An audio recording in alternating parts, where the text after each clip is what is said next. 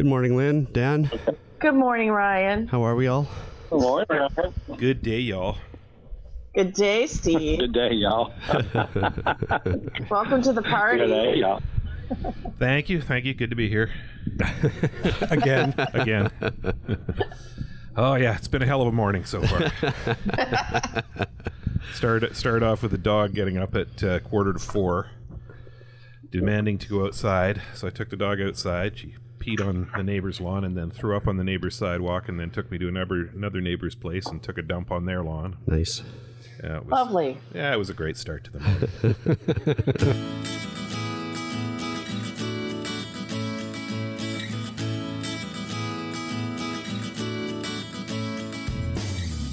This is the AT Banter Podcast, a balanced and entertaining look at assistive technology, accessibility, and its importance in people's lives. Join Rob Minot, Ryan Fleury, and Steve Barclay as they banter with people around the world about anything and everything regarding assistive technology and the disability community. Now, on with the show.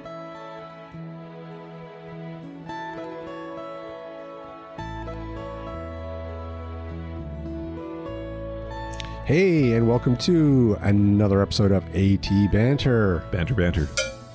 My name is Rob Minot, and I am joined today by Mr. Ryan Fleury Hi. and Mr. Steve Barclay. Howdy doody, folk. I'm so glad to see you're okay, Steve. Oh, I'm just dandy. Yeah, I was a little worried about last week's episode. You know, it's interesting. We got an email from a few listeners, and they were saying how funny it actually was because somebody got hurt. So. Yeah, well, listen.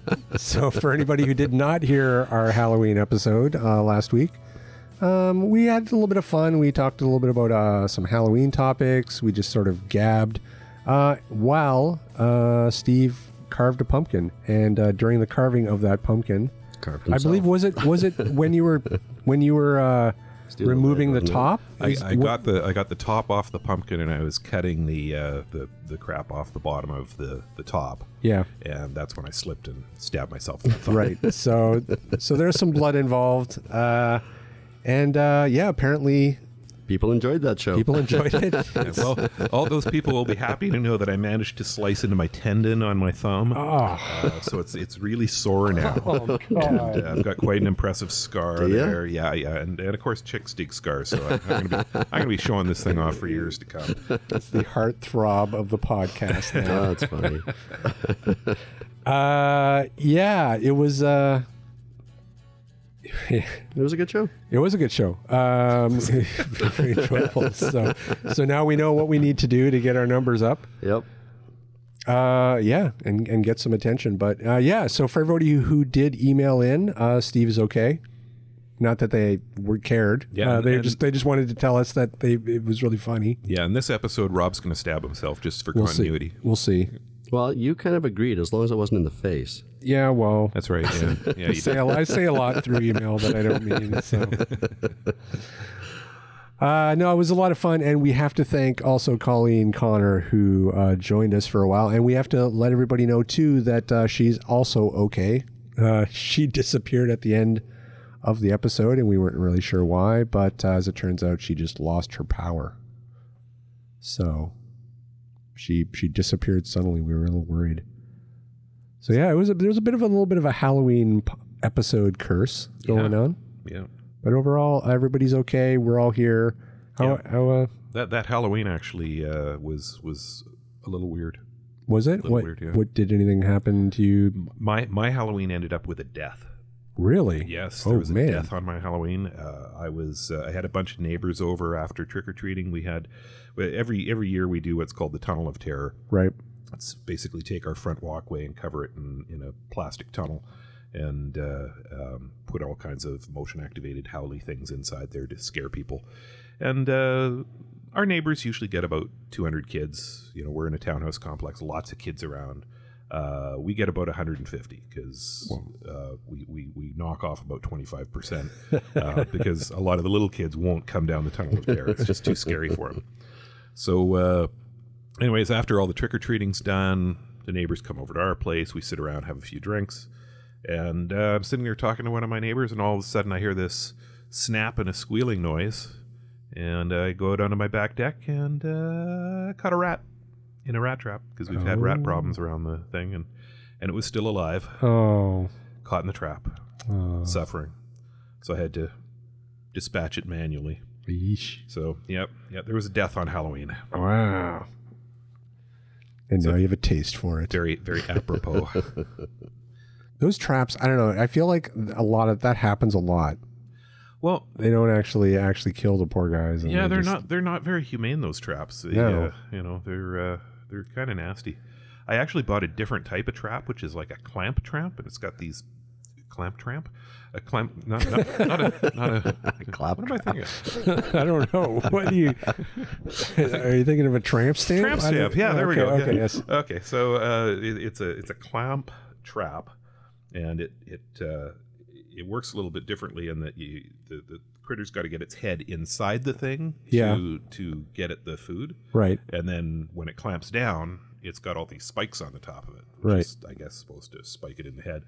But it's been set off twice now and never caught anything. So I don't know. Really? Yeah. Well, this got morbid. Yeah.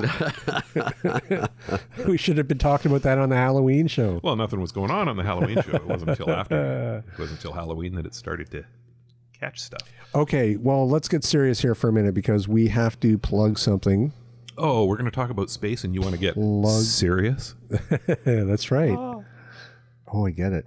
I got it. I did get it.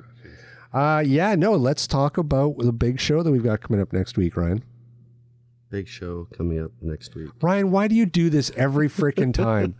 Like you just pretend that it's like, what? I don't know what you're talking about. What's going on? What are you talking about? You've only been trying to get the guy on the show for 2 years. Stop being coy about it. All right. We are welcoming Mr. Rick Hansen to the podcast. Going to be exciting. Absolutely. Yeah. Well, should we give people the backstory real quick? Sure. Fire away. Oh, why me? You should have to tell the story. You're the one that was responsible for the gaff. No, we've been well. First of all, I feel like we have a lot of listeners in the U.S. Who may not know who Rick Hansen is, and we also probably have a lot of younger listeners. Well, they should look him up. Who might not remember the incredible achievements that Rick Hansen did in the was it the late 80s? Yeah, so Rick Hansen started off his Man in Motion World Tour. Rick is paraplegic. He lost the use of his legs in a truck accident, I believe. That's right. Pickup truck accident. Yeah. But he started the Man in Motion World Tour. He was inspired by Terry Fox, who was trying to run across Canada to raise funds for cancer. But Rick decided to take it one further, and he decided he was going to do a fundraiser to bring awareness to accessibility issues, and he was going around the world. So he logged more than 40,000 kilometers through 34 countries on 4 continents before crossing Canada again. He started off at Oak Ridge Mall in Vancouver and took off from there, and he came back and very, very impressively went up Thermal Hill in Coquitlam, which I was just down that hill the other day, and it's like, wow, that's a steep hill, man. Really? But by then he'd already gone around the world, right? Yeah, so it's right. like, what's that hill? Yeah, look at hill. I don't care. So yeah, he just pounded up that hill and got to roll downhill and touch his feet in the Pacific, and that was the end of the tour. So, and I don't even know how much money he raised on that tour, or probably continues to raise to this day with his foundation. So. Yeah, well, that's right. And then he went on, after that to, as if that wasn't enough, he did, create the Rick Hansen Foundation, which is a pretty amazing foundation. Is probably what we'll be talking about the most. But they have all kinds of programs, and they've been real advocates for inclusivity and accessibility and accessible design. For years and years here. So it's incredibly exciting to talk to him and to talk about the work that the foundation is doing and just, I don't know, accessibility in general, because I'd like to get his feedback into how we're doing.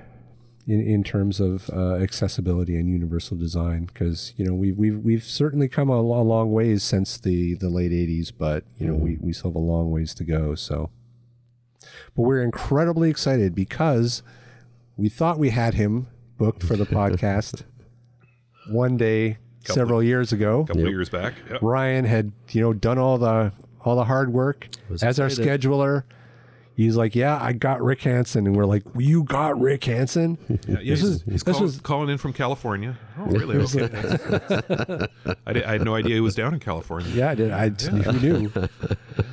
And then, so he was on the schedule. Ryan had traded emails with him, and he seemed to be very excited about being on the podcast, which he was very excited. Which should have been a red flag right there.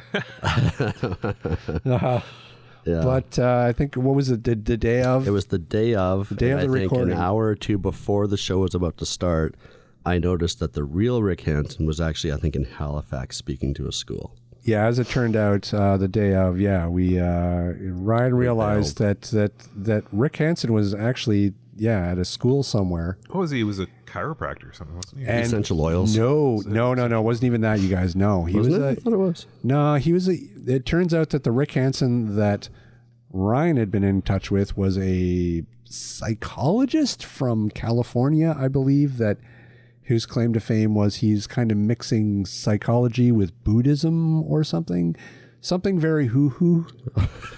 A little bit of... a little judgy there, Rob. Well, I'm just saying it might not be completely grounded in hard science. It might be a little... Wow, we should reach out to him. But as it turned out, that was the Rick Hansen that we had scheduled because of one little pesky letter in that Hansen name. That's right. It's amazing what an O versus an E can... That's right. So if you're blind and can afford it, or even if you can't afford it, start a GoFundMe page and buy a Braille display. It'll really help your proofread. So that episode didn't really turn out. But finally, after 2 years of actual work, Ryan has managed to score us an interview with the actual Rick Hansen. That's right. We're very excited. We won't mention that story to him, I don't think. Probably not. Yeah, although he might think it's pretty funny. Anyways, so we're excited for that. That'll be, I believe, next week we're going to air that. Make sure you... tune in, tell your friends, or... look up Rick Hansen. Get up to speed on his accomplishments. Maybe get the correct spelling of his name. S-E-N, not O-N. That's right. Hey, Steve. Yeah? What are we doing today? Well, today we're talking to Lynn Langell and Dan Oates from Space Camp SciViz. Space Camp for interested visually impaired students. Yeah, no, this is cool. This is something that we've been wanting to do for a while, but just scheduling has been a bit of a nightmare with these guys because they're so busy. I mean, Lynn's she's a vision teacher. She's a vision teacher. She coordinates Space Camp. She's got about 17 other hats that she wears. She's just such a dynamic, busy woman. She does the Children's Low Vision Project of British Columbia that I'm part of as well. I mean, she's just got 1,000 things going on. And Dan runs the entirety of the Space Camp for the visually impaired. Yeah. So he's pretty busy as well. So getting them both together on the same podcast at the same time has been a challenge. But we're excited to have them on now. And this program. It's so cool. Like it's cool in so many different ways. I mean, Space Camp itself is a sexy enough thing, but you watch some of the media on SciViz that's been covered, and you look at the website, and it becomes real apparent real quick how much of an impact that this program can have on a visually impaired youth. This program itself, it's only a week out of the year. Yep. But the impact that it has on the kids that go to it it's a lifetime of implications. Well, I don't think we should steal the thunder from Lynn and Dan. Why don't we bring them on and they can talk about it? I like it. I like this plan. Let's do it. Alrighty. Beep.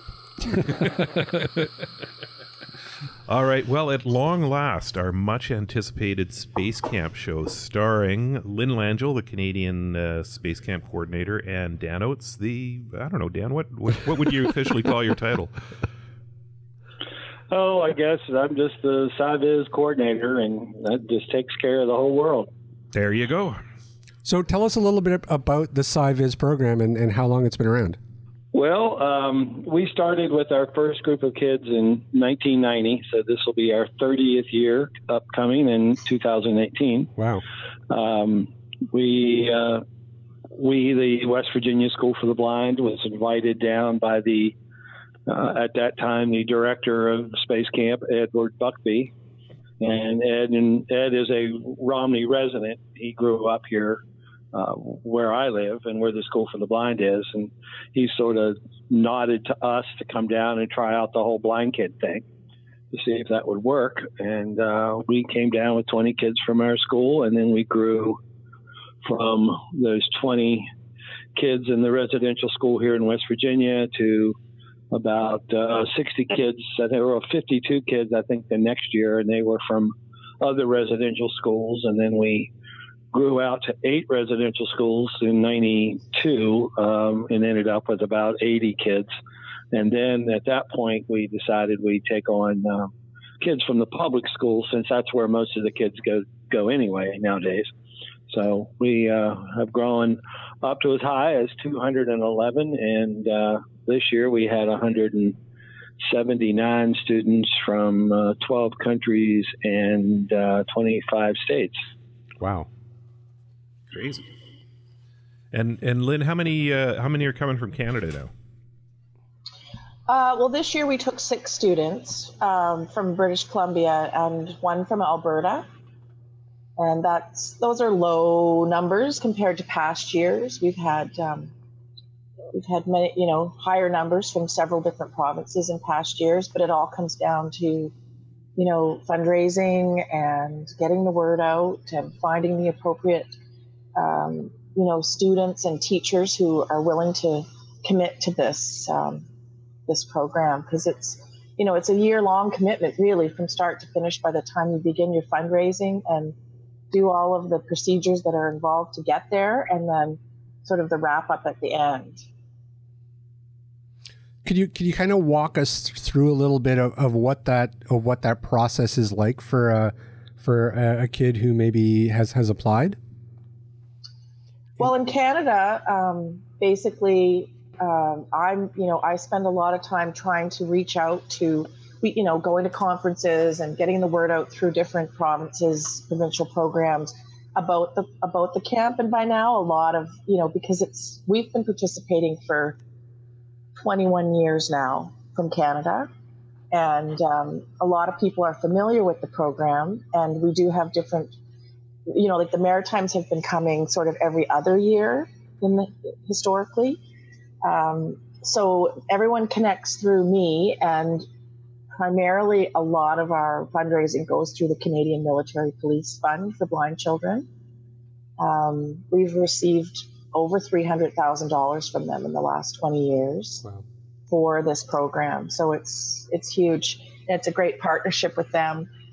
We have a regular sort of procedure with them for when our applications will be viewed at one of their board meetings in the spring. And they deal directly with me rather than having to deal with all of the different provincial people that are requesting funding. So it's a really great partnership and program to have that level of funding come from them. But a lot of kids come on different ways too. They do lots of different personal fundraising, speaking at service clubs, or doing fundraising in their schools with bake sales. It's just any number of things to get the funding in place. And then there's the pieces of, applying for a passport and doing the online registration for the camp itself, and talking about planning the flights and what it's going to be like to go on this trip, and learning all of the different parts that are involved some of these kids have never experienced. And then we try to get all of the kids together from Alberta and BC, if possible, to travel together. or at least in BC, we'll meet in Vancouver overnight before and then travel together as a team. And once we get there, it's game on at Space Camp for a week of amazing adventures. Let's talk about some of those amazing adventures, because there is some really cool stuff that you guys do down there. Dan, do you want to talk about some of the different tracks that they've got? Are you still doing the 2 tracks, I assume? Well, actually, we're up to 3 now. 3 now. Okay. We do the astronaut training, which is Space Camp, Space Academy, Advanced Space Academy, and then we do the Aviation Challenge, which is the Top Gun fighter pilot program, and that's a Mach 1, Mach 2, and Mach 3 program. And we just finished our 3rd year of robotics, which is a relatively new program for Space Camp. We always let them run it a couple years to get the bugs out, and then we sort of stick our toe in the water and see how it'll work. And it's running real good now. We don't get a high volume of numbers in that. We usually only have between 10 and 14 kids, but for the most part, that's running well. So we've got those 3 options that a child can come down and participate in. I think Rob and I want to go for the Top Gun training. Yeah. Maverick. I'm Maverick. You're Goose. I don't want to be Goose. He dies. Thanks a lot. At least can I be Iceman at least? I don't technically think you want him to be Maverick either. Now, I should mention that Steve has been to Sidus. Yes, he has. Yeah, back in 2004. Did get the full experience for sure, because he was, a lot of our kids that we bring from Canada tend to be middle and high school aged students. A couple of the sort of guidelines, I guess I'd call them, I recommend is that it's, the middle and school and high school years are easier, sort of, I should say, for the long distance that we travel to take a student away from home. I like the students to have already participated in a summer camp a week away from their families, so that they're well versed in what it's like to be away from home for a week. I have had homesick kids from Canada down there, and it's not fun. Sure. So we typically take the older students, and also because the higher level programs like Mach 3 and Advanced Academy offer, the scuba diving and the high ropes course elements, which are, over and above what these kids certainly have ever done in their life, and at that age level are really pushed to challenge themselves in that way. Not to say that the elementary kids don't get the full package either, because those kids are experiencing some pretty incredible things too. But for me, I'm more comfortable bringing the middle and high school age students on that distance. So can we talk a little bit about, what you guys really see the kids getting out of the camp? At that age, you're absolutely right. I mean, I think that even just being a week away from home is a big deal, and it's a real sort of a milestone for these kids. But what other aspects of Space Camp is really benefiting them in your eyes? Dan, it's your time to ooze. Ooze, and I'll try not to dirty the microphone. I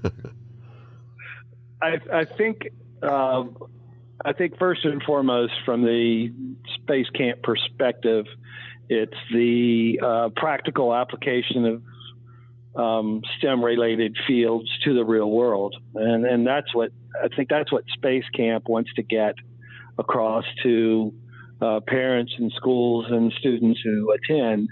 But I think more from our level as teachers and professionals who work with blind and visually impaired kids, the social aspect of coming to a place where there's 150 to 200 blind and visually impaired students, and they sort of level the playing field there to where the kids come in and they can put down their guard for a week. They don't have to worry about people asking them, why their eyes don't look right, why they wear sunglasses, why they use a cane, all those things that kids get asked all the time in a public school area, and they can come there and everybody's on the same page. And it's socially, it's really an amazing transformation, but for a child to come in who's never been around that many blind and visually impaired kids begin with, and then finding themselves not only surrounded by 16 to 35 kids in their particular group, but also 150 to 200 kids from foreign countries who they can relate to as well. And it's we've seen some pretty remarkable stories over the years, haven't we, Lynn? You certainly have. Mm-hmm. That actually, I really would like to share the student story of why this SciViz came into my life, because it changed both our lives when it happened in 1997. I had a student named Mark who Dan and Steve both know very well. He's now, oh my gosh, he's probably 30 now. It's scary, crazy to think of. But, you're old, Lynn. Yeah, I know. I had the fortune of being his vision teacher from K to 12. And in grade 6, Mark, he has albinism, ocular albinism, and he was really struggling. He was moving into the middle school stream. He was feeling very self-conscious about his appearance. He was being teased and picked on at school. That age can be very difficult, and Mark became quite depressed and anxiety-ridden and was often having suicidal thoughts. And his parents were extremely concerned and were frantically looking for ways to help their son. And they came across in a parent magazine the story about SciViz. And keep in mind, this was back in 1987. I was still pretty young back then, and my daughters were 2 and 4. And they said, Lynn, would you be willing to take Mark to this camp if we paid for it? And I'm like, where is it? And they're like, Alabama. And I'm like, where's Alabama? So down south, y'all. Yeah, that was the beginning for me and Mark of SciViz, and we were the first Canadians to attend that camp. And Mark, on the very first day, met a high school student that had albinism, was quite tall, and Mark looked up at him and his little head was shaking because his nystagmus was so strong, pronounced back then. And he said, you look just like me.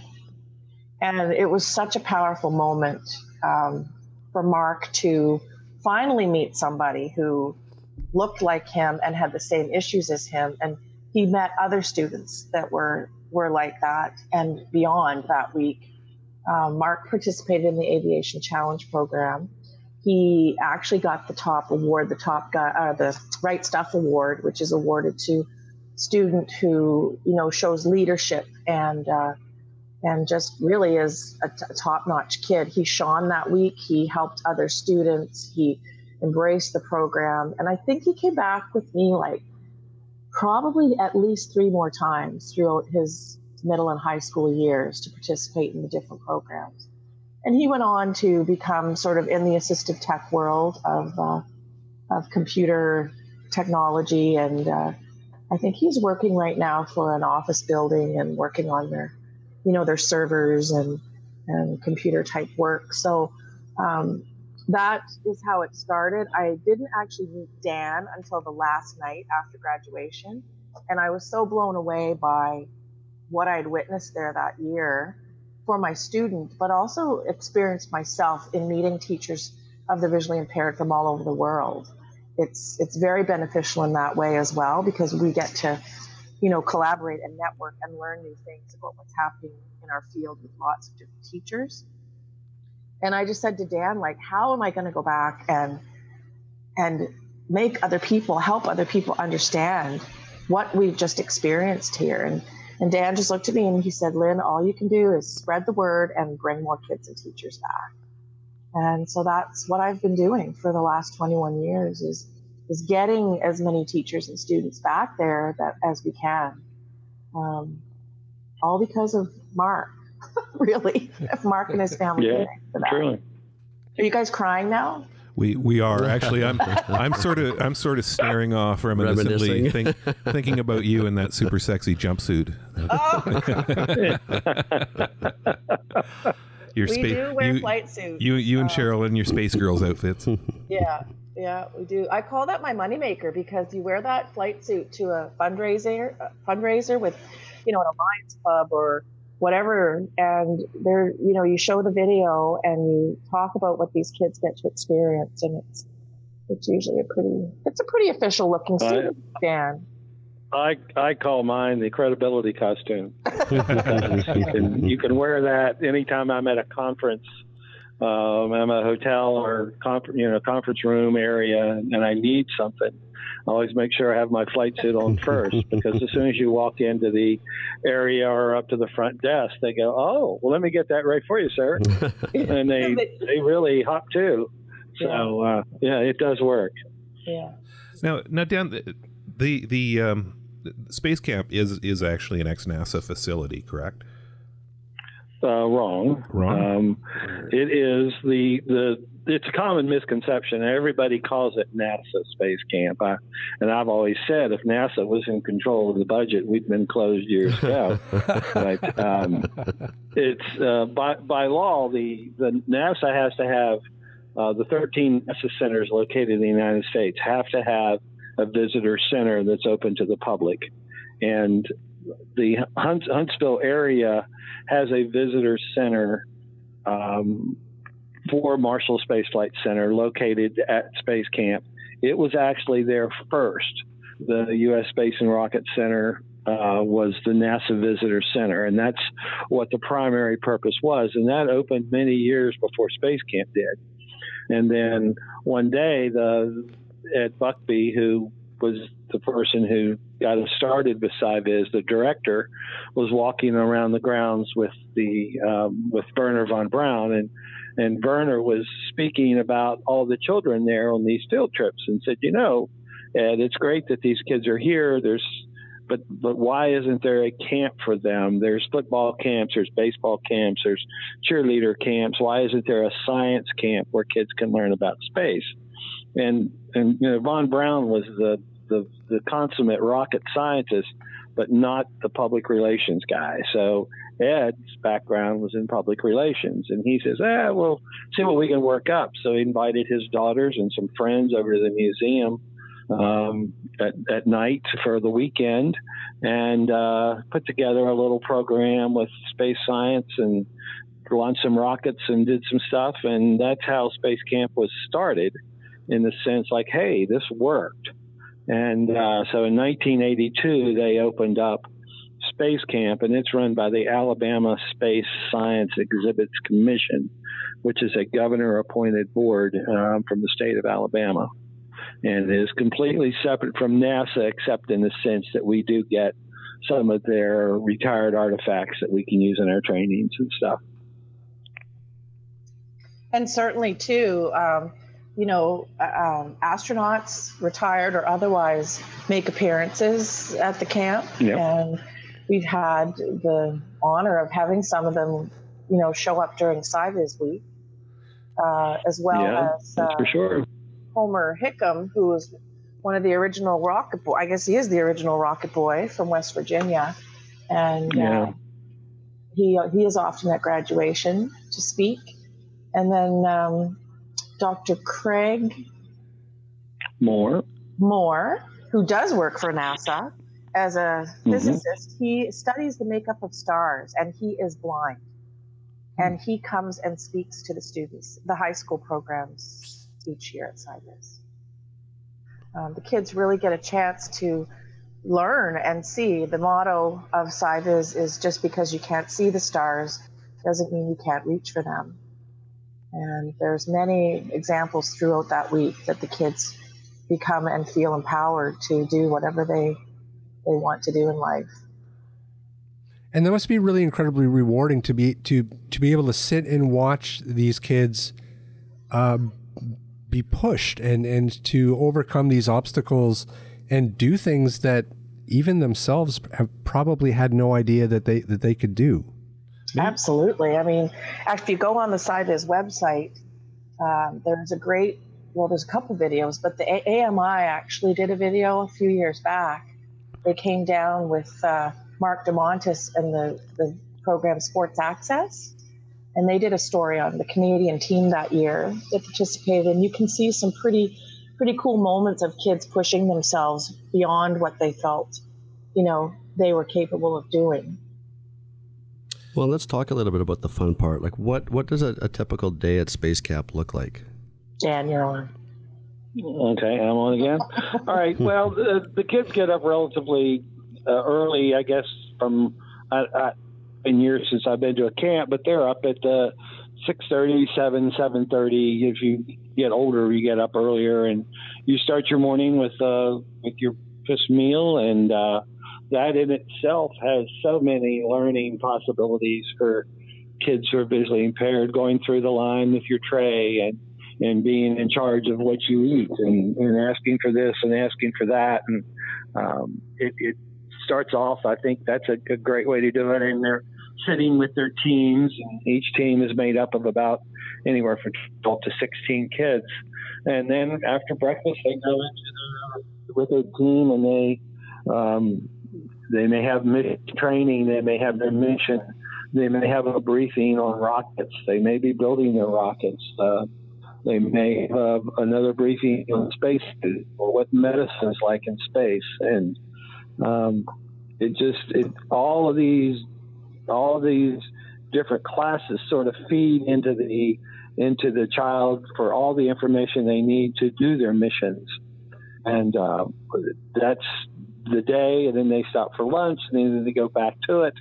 They stop for dinner, and then they're back at it again. So the day starts around 7 and ends up around 7 or 7:30. The older kids go as late as 9:30 or 10 at times, and it is a full day. It's something that we've had to learn to have parents adjust medications, because those kids who are a little hyper, their medicines usually run out by the time the school day's over. And Space Camp, we've got 5 more hours to go, so we need to keep those medicines flowing. And it's a very long day, very taxing on the kids. A lot of attention that needs to be paid to things, and as Lynn said, the social interaction as well. There's simulators which the kids get to participate in. The 1/6 chair shows them what it's like to bounce around on the surface of the moon, and they have another one called the multi-axis trainer, which sort of puts them inside the center of a gyroscope and spins them around in lots of different directions. There you go, Steve. And the Moonshot, which is an outdoor 3-story simulator, which throws you up about 150 feet in the air and then lets you free fall halfway back down. So those things are pretty cool. Yeah, and some of those things can be daunting when you're you're going to be shot up 150 feet in the air. Like, as a blind child, you can't really see what this is going to look like. But some of these kids will do it, and they'll want to do it like 10 more times. So I've seen kids cry the first time, and then they run around and do it again. And they always say, "Well, tell me when it's going to happen." And I say, "Well, by the time I tell you, it'll be over." So it's tough on them. And Lynn is one of the queens of the high ropes course. So I'll let you talk about that. The high ropes course is, it used to be called the Leadership Reaction course. I'm not sure what the actual term is. Yeah, it still is. I just refer to it as the high ropes course, yeah. So it's a high ropes elements and low ropes elements. And 8 years ago, when they developed this course, Space Camp really felt like, perhaps CIVIZ kids couldn't participate in this. I think they were just thinking about the challenge and the difficulty and safety pieces. So Becky Coakley from West Virginia, myself and Dan went down in the summer, and we did the elements blindfolded. And we talked about, simple adaptations that needed to be made. And since then, CIVIZ has participated in the high ropes course every year, and the staff says that our kids do it better than most sighted kids and approach it with a better attitude. And it's basically 2 elements. One is a climbing wall, 50-foot climbing wall. And once the kids get to the top, they are attached to a zip line, and they have to lean forward and go off the tower with a zip line. And then the other element is a pamper pole, which is about 40 feet. And they climb 32 feet. Yeah. 32 feet. They climb this. Pole is not, it's like a telephone pole. It's not sturdy. It wobbles.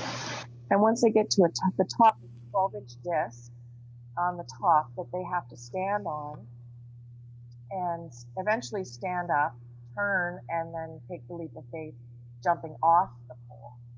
Now, both of these elements are done while in harness and on belay lines with their teams.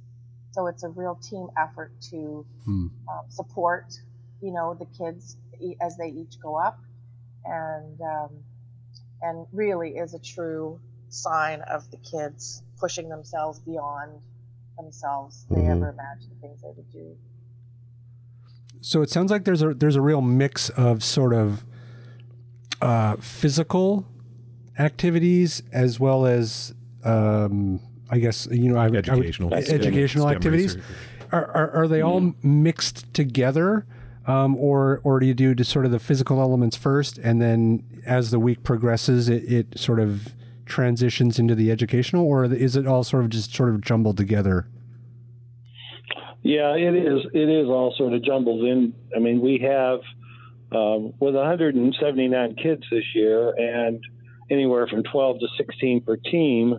We had 14 teams that the older kids are the only ones that does the high ropes, but all these other facilities are used by each team. So scheduling is the key to it, and they have a scheduling department at Space Camp who does a wonderful job of rotating all the kids on all the teams through all these different components of the camp. So it's quite a logistical program from the sense of the scheduling office. And like I said, they do an amazing job. It's crazy how I always call it like a 16-ring circus. There's stuff going on all the time, and the kids flow through, and they may start off with the physical challenge, and then they go to a briefing, and it all depends on the schedule. It sounds like the numbers really fluctuate from year to year. Does that sort of act as a bit of an organizational challenge every year? No, it really doesn't. I used to be obsessed with getting 200 kids, and then I just thought, the best thing to do is to make the best program for the number of kids who do show up. And it isn't really from the aspect of Space Camp. It's their favorite week of the year. I hear from them as an organization. They love SciViz, but during the summer, they get 900 kids a week. Wow. So for us having 179, it's sort of a little bit of a downer for them as far as numbers go, but labor intensive nonetheless. Mm-hmm. Yeah, we're the only camp that's there that week just because we require a lot of space, especially in the cafeteria, and a lot of time, extra time on the staff's part for sure. And there's usually how many teachers were there this year, Dan? How many what? Vision teachers this year. I had 74. Yeah, so you've got a lot of extra adults as well. And the equipment that we use, especially in mission control, is so many adaptations to it. And so that's sort of, when they prepare for SciViz, there's a lot of changes that needs to be made to the equipment, and it really isn't conducive to having another group there at the same time. Right. Well, the other thing I would love to mention is getting the word out, across the country. Hopefully this will be one of our avenues, that if there are, teachers or parents or students that are hearing this that are interested, to please contact us and there are definitely ways to be collaborative and work on getting students there. They may not have a vision teacher, or they may not have, an avenue to get to SciViz, but we're certainly willing to help and work on that. I find the numbers have become lower in the last few years. It is getting more expensive from a exchange rate point of view, as well as the tuition costs and airline costs increasing. So it's we have quite a budget when we have a student who wants to attend. There are scholarships available through Dan and the SciViz website that certain students would qualify for. But there have been challenges because of the change in field trip policies to the United States, and just different, funding challenges to get the kids there. So, but there are lots of us who are willing to help. Can we flip the script a little bit and talk a little bit about the vision teachers' experience and what they generally get out of this? I think, speaking for myself, you've heard my story, and it's wonderful when I get to see. I have many teachers who return regularly with students, and Dan has the same, from across the world. It's usually quite a reunion now. Several of us who return regularly here. Yeah, for sure. And there definitely is a social aspect to that as well, because we've all become close friends, and we spend a lot of time together. But teachers that come down there they're learning as well along with their students. And for us to see our students in a different setting is priceless, because we get to sort of see some of the other things that we really didn't know were lacking, or were great things about the kids that we didn't know about. So it gives us a different lens to look at our students and experience with our students. And then the professional development to, have breakfast with a teacher from Australia and talk about what they're doing in the Braille world, or, anything like that is priceless as well. It's sort of my job, Ryan, I always say I'm sort of the principal for the week, in charge of these teachers. Space Camp takes care of the kids. I'm the one that's responsible for the chaperones. And I figured out years ago, you make the chaperones happy, and then they'll want to come back again. They enjoy coming back because they have a good experience, but they just can't come back because they want to. They have to have children to bring, because people always ask, well, how can I come and volunteer? I don't need volunteers. I need kids. So, if you want to volunteer, find some kids, bring them to camp, and you'll have a good time. And I try each year to do something, from a professional development standpoint for the teachers. This year we had Freedom Scientific on site and they did a little class on one of the new Braille note takers for the teachers. And next year we're planning on doing something again. And Freedom Scientific is partnering with us a lot more than in any other company that is out there. So they provide Braille note takers for the week for the kids to use in mission control. So very cool. Those are the kinds of things that I try to do. We do a field trip out to Ivy Green for the teachers, which is where that's Helen Keller's birthplace. Oh, wow. So you get teachers in from all over the world who know who Helen Keller is, and then an hour away they can go out to her birthplace and museum and see that. So that all sort of goes on behind the scenes, and I try to organize all of that just to keep the chaperones happy. Sure. Steve, we need to find some kids and send Rob. Wait, why just send me? Yeah. Well, I want to see. And like Lynn was saying there earlier, you get to see your kids through a different lens. I'll have teachers tell me that I've learned more about my kid in 1 week than I have in a year. Yeah. Because they see these kids first thing in the morning when they come out of their room. And of course, at school, they show up all spit and polished because mama or dad's taking care of them in the morning. And here at Space Camp, they're in charge of themselves.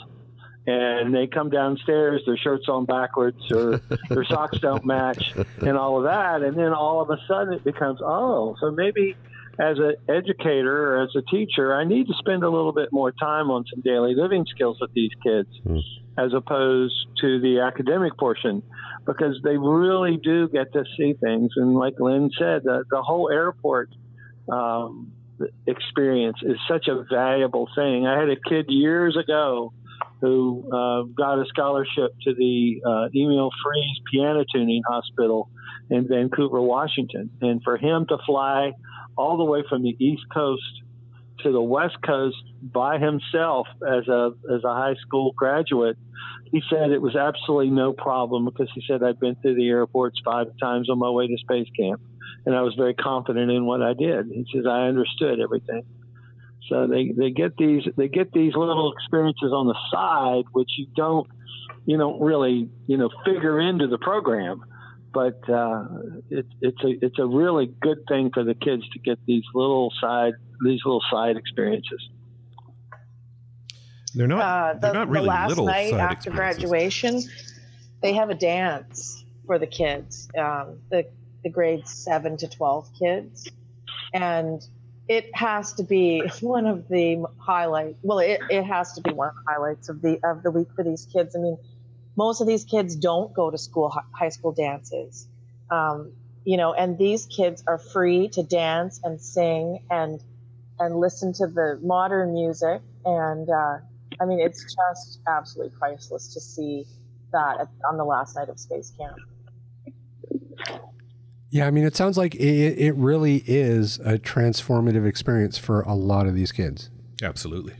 For sure. Yeah. And that, there's and that, no doubt about that. And so, we can't really undersell the importance of a program like this. Well, we need to get the word out to more and more kids and teachers. That's my biggest frustration is how to get the word out nationally. I think the three of us need those jumpsuits. That's right. Yeah, we need help. Jumpsuits. Yeah. You can order them off the Space Camp website. Oh, excellent. Okay, Steve. Christmas is coming. Let's get it going. No, listen. Let's talk once again. I know we kind of touched on it, but we don't want to undersell this. But tell everybody if they're interested, if they know a kid, or if they're a kid, they think it would be a good fit. Where can they get more information, and what's the application process like? Well, I'll start off with the application process, and then Lynn can handle it from the Canadian side. The application process is, we have a website. It's sciviz.org, SCIVIS.org. And when the applications are available, it's all online. I know from Lynn's perspective, she wants to be in contact with the Canadian kids first, so I'll let her address that.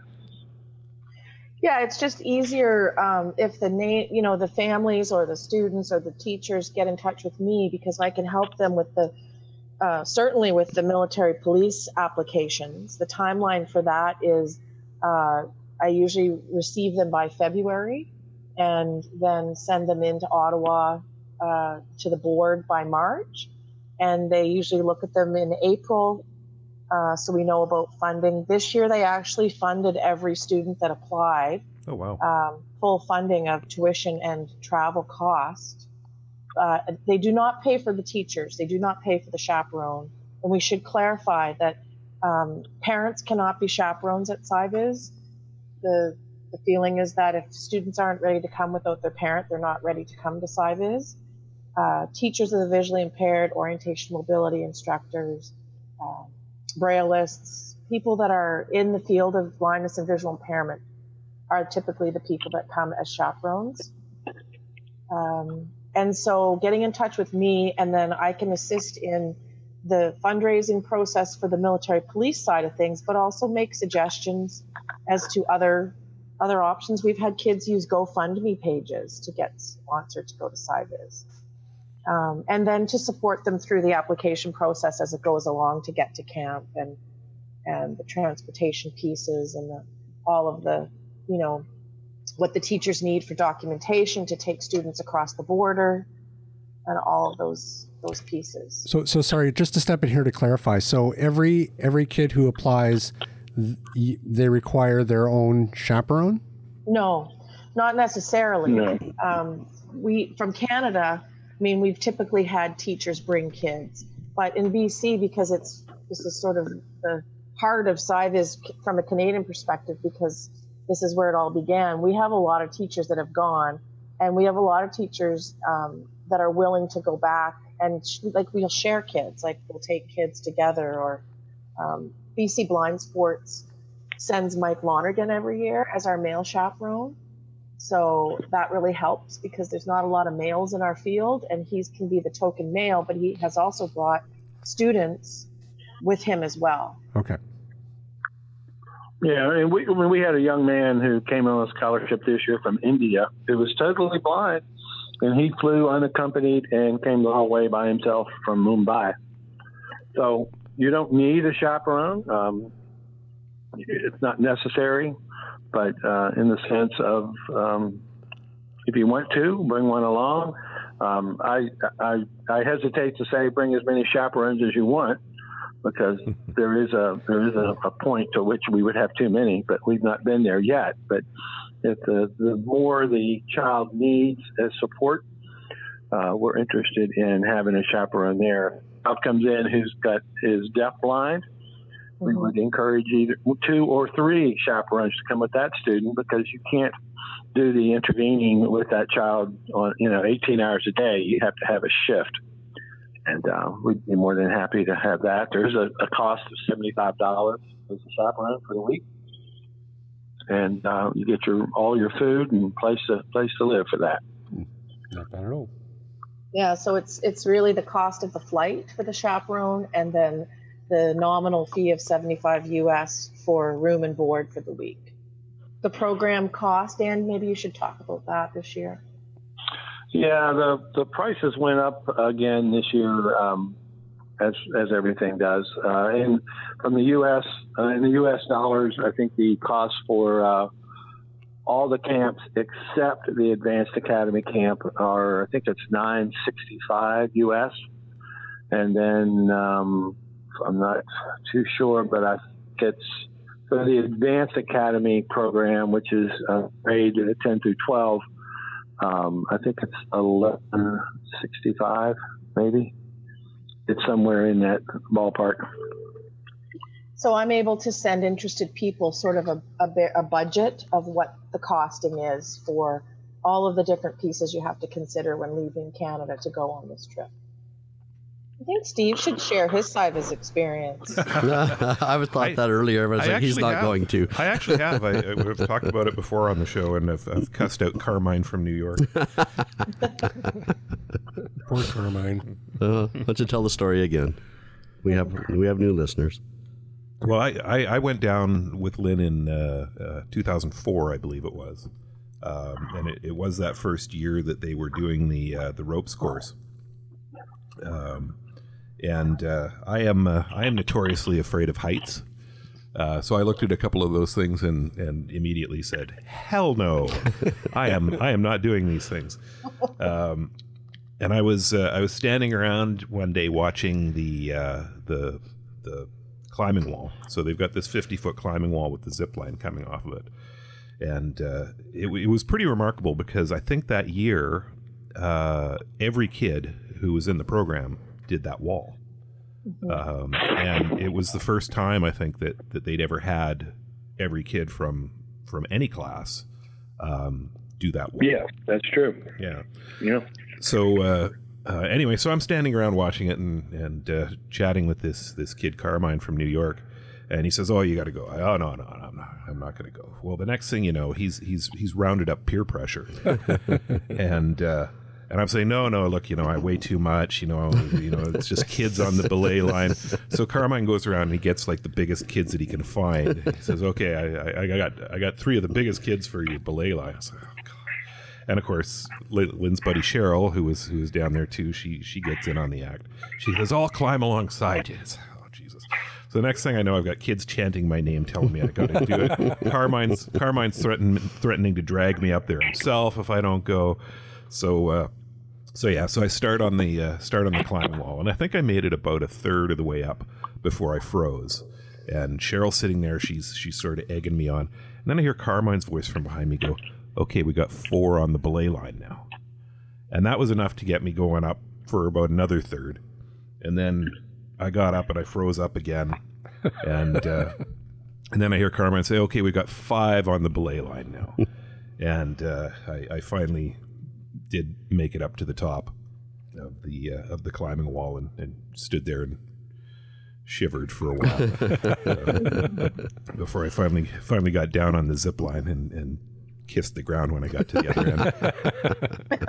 So yeah, peer pressure, it'll do nasty things to you. Works all the time. Yeah, I refer to it as positive peer pressure. Yeah. But see, look at that. But see, you accomplished something that you didn't think you could do. That is true. Absolutely. Yeah.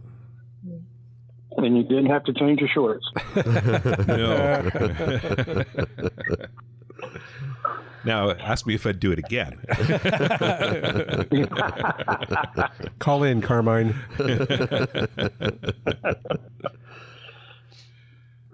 Well, listen, we want to thank you guys so much for taking time out of your day to talk to us about it. It's been a topic that we've wanted to cover in its own episode for a while now. So it's been an absolute delight to talk to you guys about it, and such an incredible program. Well, thank you for having us. Hopefully this helps in another way to get the word out there. Well, I think our listener numbers are up to at least 2 or 3 now. So, Yeah. So I don't know, Steve, does your mom want to, hopefully your mom will be interested in. No, absolutely. And again, anybody who is remotely interested, it's an incredible program. Check out the website. We will have the link in the show notes as well. I don't know. Yeah, and Steve can also. Yeah, our camp this year will be. We start the last week, the last Saturday of September, which is I think going to be the 26th, which is our start date, which is Saturday, and then we'll graduate on Thursday night, which is the 3rd of October, and then all the kids leave on the 4th to fly home. So this will be our 30th. Anniversary. So we're hoping to collaborate with a group of engineers and technical specialists and professionals who have disabilities, and they're going to have their conference hopefully at the same time, and we can use their members as mentors for the kids. Nice. And we'll honor them at our graduation, and should be a really cool program if I can get it all pulled together. So yeah, we should clarify that though too. So we're talking about September, October of 2019. So correct. Yeah. So and the application process does take a while. So actually, right now is the prime time to be applying if you're interested. Is that correct? Well, just to start. Well, we don't even from Lynn's perspective, she has a different timeline. Applications on our website that links to Space Camp's website won't be available probably until March, April, May, somewhere in that area. Our scholarships usually close sometime around the 1st of April. We'll put those on the website this winter, and kids can apply for those. We have a number of different ones, but and kids can apply for the ones that they're eligible for. You can add, Steve can give you my email address. You guys have it, and you can add that. And Dan's information is on the CIVRS website. Why don't you give us your email address again? It's Lynn, Lynn, .Langille, LANGILLE, at SD, like school district, 23.bc.ca. Perfect. And you can also find that link in the show notes as well. We'll make sure to add that.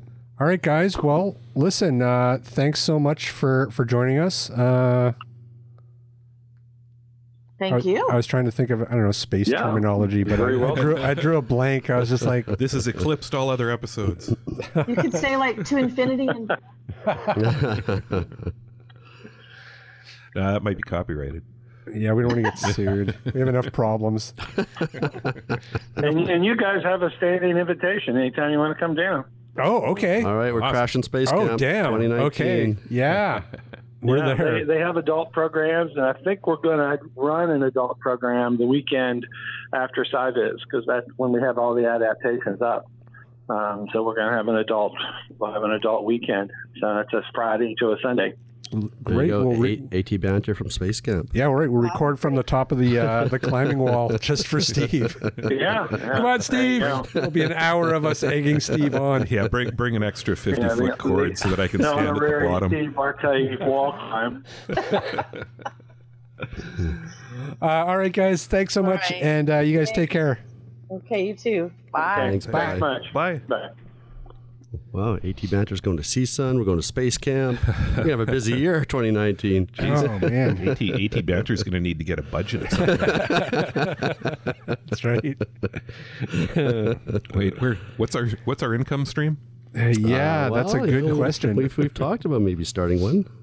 Throw Patreon on our website. Yeah, maybe. We'll see. We'll start with a bake sale. GoFundMe. Here we go. That was so nice to get them on finally. How long have we been trying to get them on for? I almost had them on last year, and then things fell apart. So an year. Wait, Steve. So you've only gone once? Just one time. Oh, really? Yeah. Yeah, I remember that though. I don't know. I guess I always assumed that you went more than that, but No. The problem for me with Space Camp is that it happens at exactly our busiest time of the year. Yeah, sure. school's back in. Yeah, that's true. You know, so it's hard to get away for a week when that's going on. Well, anything else to say about that? Anything? Yeah, only if there are listeners out there who think this is something that they'd want to get involved with. Reach out quick. Get on board, because it is literally a transformative experience for these kids. Yeah, I mean, my thoughts kept going back to an organization here like Blind Beginnings, who sort of do a smaller scale version of this, on a regular basis. But it's so important for these kids to realize that they're not limited by these boundaries that society puts up against them all the time. And it must be such a powerful epiphany to realize that I can do these things that I thought I could do. Well, and what's interesting about it is that in certain cases, like that story with the climbing wall, where every kid did it, you get instances where these kids are actually better at some things than other kids, and they don't get that reinforcement in their day-to-day life. There's also this element of they're surrounded by peers.